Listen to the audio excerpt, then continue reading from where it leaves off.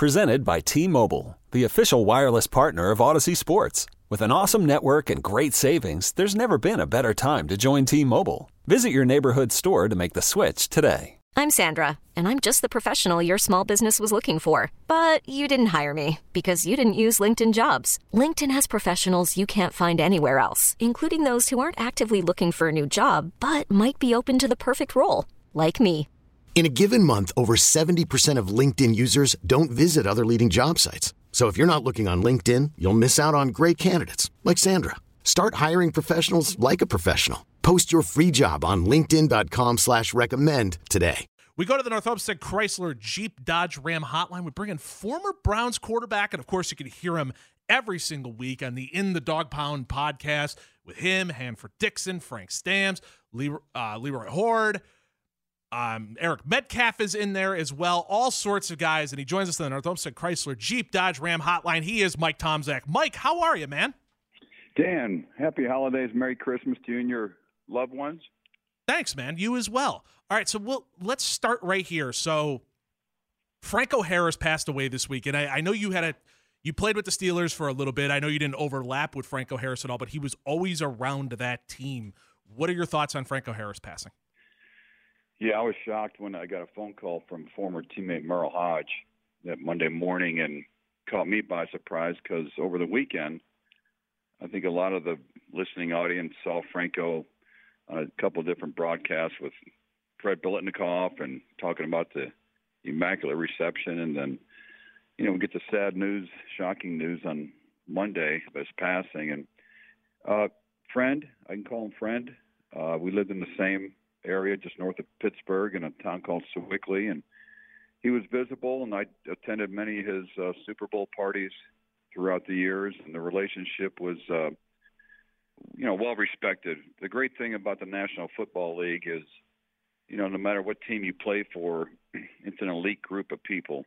And when you go into a dynasty team, a franchise team like the Steelers, they welcome you no matter where you came from. I came from Cleveland to go to Pittsburgh for 7 years, even when I played in Chicago for a number of years. Just a fraternity and the respect. It was just open arms, and I can't say enough about a man that passed away too soon. Yeah, absolutely. It's a bummer, and he was just unbelievable to watch play, and he became such a great ambassador not only for the Steelers but for the entire NFL, and such a bummer as well going into this weekend where they were going to honor him in the Immaculate Reception and all of those things. So it's a shame, Mike. It really is. Yeah, myself and my kids are going to attend that game. There were festivities that were planned for tonight as well as tomorrow prior to the game and throughout the game. So a number of alums will be down there, and we'll be mourning his passing. And, it's, I think a year ago, John Madden passed away over the Christmas holidays, and we mourned his passing. And, this is all too soon. And, 50 years. Where were you 50 years ago, Dan? I was not here, sadly. I'm only 35. Okay. Well, beautiful. But you've been able to relive it. Right. And the irony about that game, was that was the first playoff game the Steelers ever had in franchise history. Wow. That's amazing. And the game was blacked out in the Pittsburgh market. And I was living in Chicago. I was 10 years young. And I remember watching that game.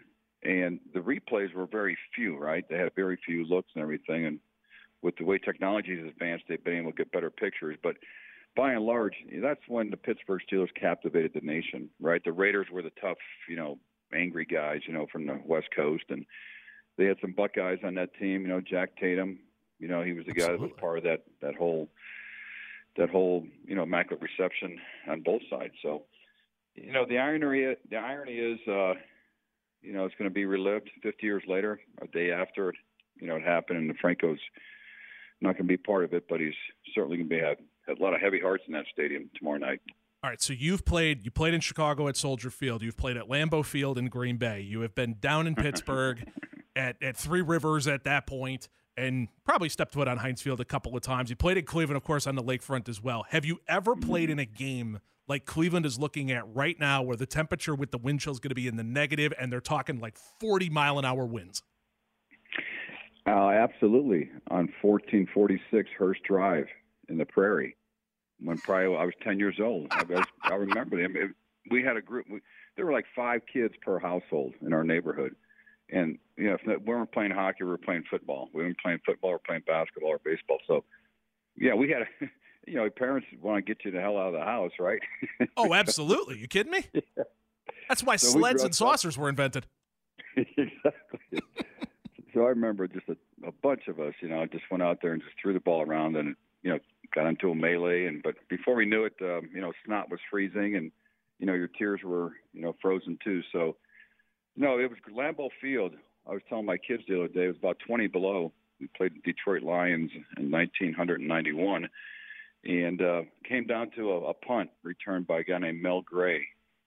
And he knew exactly where the coils were. They were right by the numbers, and that was the softest part of the field. And he got good traction and went 60 yards for a touchdown to beat us. But, it was a frozen day, a day when your bones just, crunch when you hit the ground. And I got whacked a number of times, but I was able to get through it okay. And had a cold beverage when I got home. Yeah, I believe that one, just to even help the pain in the whole thing, Mike. So what does a game plan for that kind of game look like? Are you walking out on the field and thinking, okay, I want to at least throw 10 times, A, to keep them honest, and B, just to prove I can?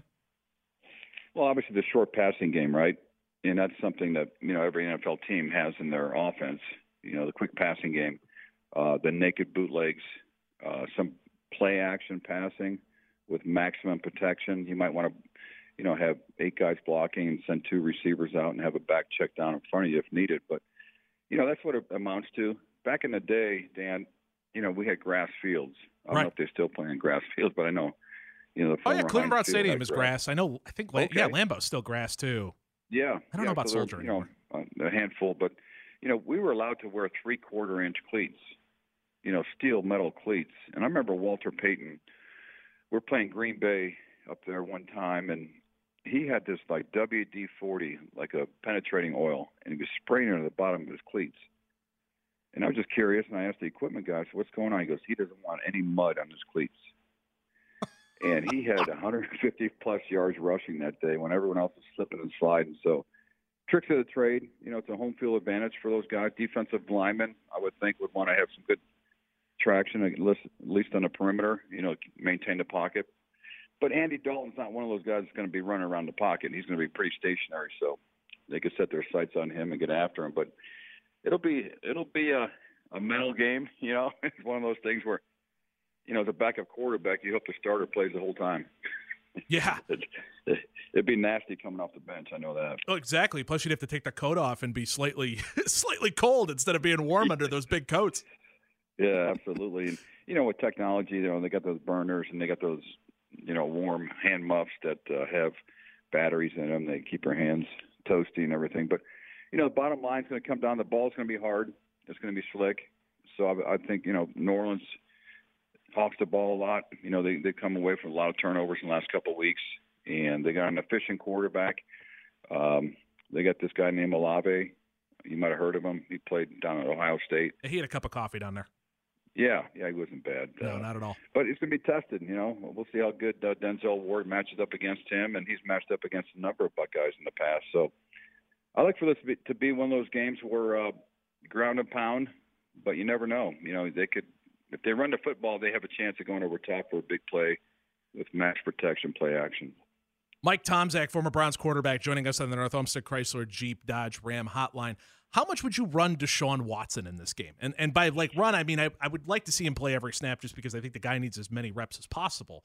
But you've seen more and more of that read option game find its way in there, and I wonder with the cold how much you'd like to see him run. Yeah. Dan, let's look at his history, right? This dude played, the RPO game in high school. He played it all through Clemson, won a national championship and all that, and they ran it down in Houston. So, whether they're not calling the play or whether the defenses are just giving that read to give it to Chubb or to give it to Hunt, But he's more dangerous when he takes it to that next level, to the passing part and the option part. I've seen a number of quarterbacks, Jalen Hurst and Tua Tagovailoa is having a tremendous year with that RPO game, and it's shocking some teams. And we saw a little bit of Deshaun last week against Baltimore. I think he had maybe 22 yards rushing, and that helps. That's 2 first downs, right? And those could be crucial first downs when you look at third down efficiency. And especially he had that big one. I think it was on 3rd and long. He ended up catching a first down there to really help the cause. And having those legs as a quarterback, I think, can only help. And especially in a game like this, if you're, you do game plans for Youngstown State and that stuff, what do you do with a guy like Nick Chubb, who's been showing up the last 2 days with a foot injury?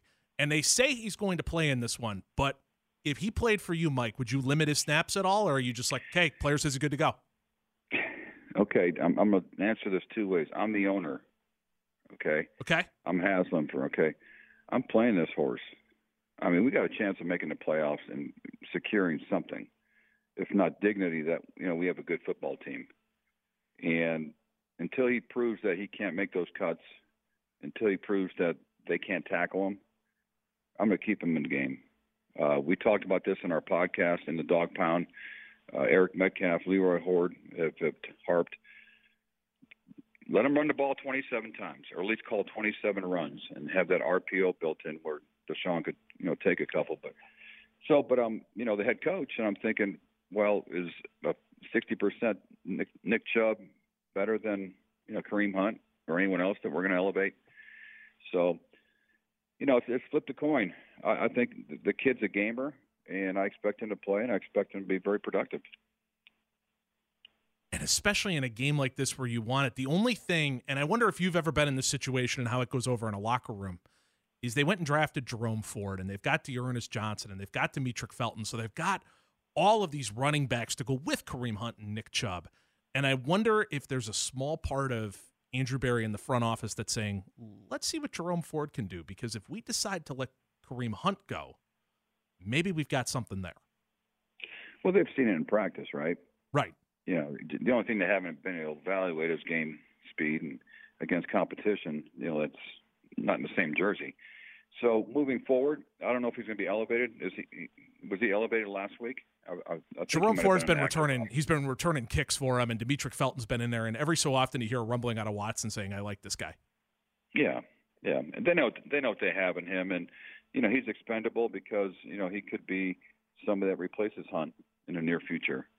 I thought week 4 before the trade deadline, and we talked about it. Even Frank Stamps talked about he was a commodity, Kareem Hunt, and they should have traded him for Raekwon Smith out of Chicago, and obviously he went to a different team. He went to Baltimore, so that train came and left the station. So looking forward, I think with this offensive line, I think the good thing is they have Chubb, and the great thing is they have a future in some of these guys, and have to wait and see whether it's this weekend or next. They'll find out. All right, Mike, I got one last question for you. Ethan Posick coming off the IR, how important is it for a quarterback to have a center back? Oh, he's the quarterback of the offensive line. I've always had great relationships with my center. Jay Hilgenberg, who played with us in Cleveland, and those type of guys that can, you have that special bond. I always went to the center and just kind of told them, hey, get these guys head of their ass and start playing football. And it would just spread, ripple effect would spread, and you trusted the guy. And, I've always thought that was a more integral part of the offensive line opposed to the left tackle. So much has been said about that left tackle, the blind side. Well, right. The center does a hell of a job. He's blocking somebody every play. Sometimes the left tackle doesn't block somebody because the end drops or the play's going away from him.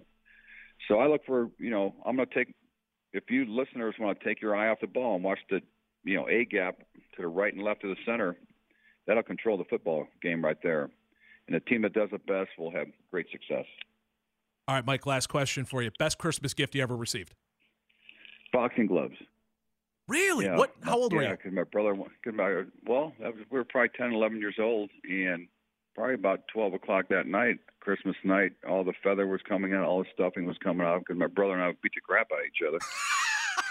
And, it was like Joe Frazier and Muhammad Ali, the Rumble in the Jungle, man, and we were going at it, and parents would say, "Take your butt downstairs," and I did pretty well until my bloodied my brother's nose, and it turned into a cage match. I mean, he was definitely coming after me. That's fantastic, Mike. How about you, Dan? Tell me one of yours.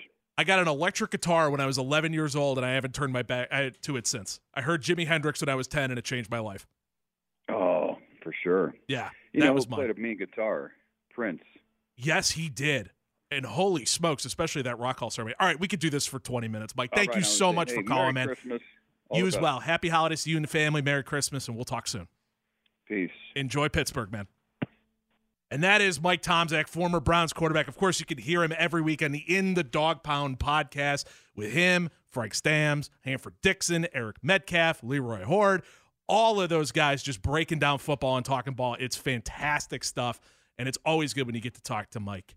And, of course, he joined us on the North Olmsted Chrysler Jeep Dodge Ram hotline.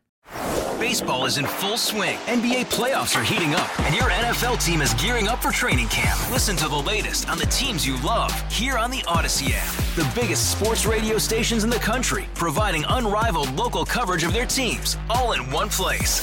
Exclusive interviews with players, coaches, and team executives, streaming live and always available on demand. Stay in the know with your favorite teams right here on the Odyssey app.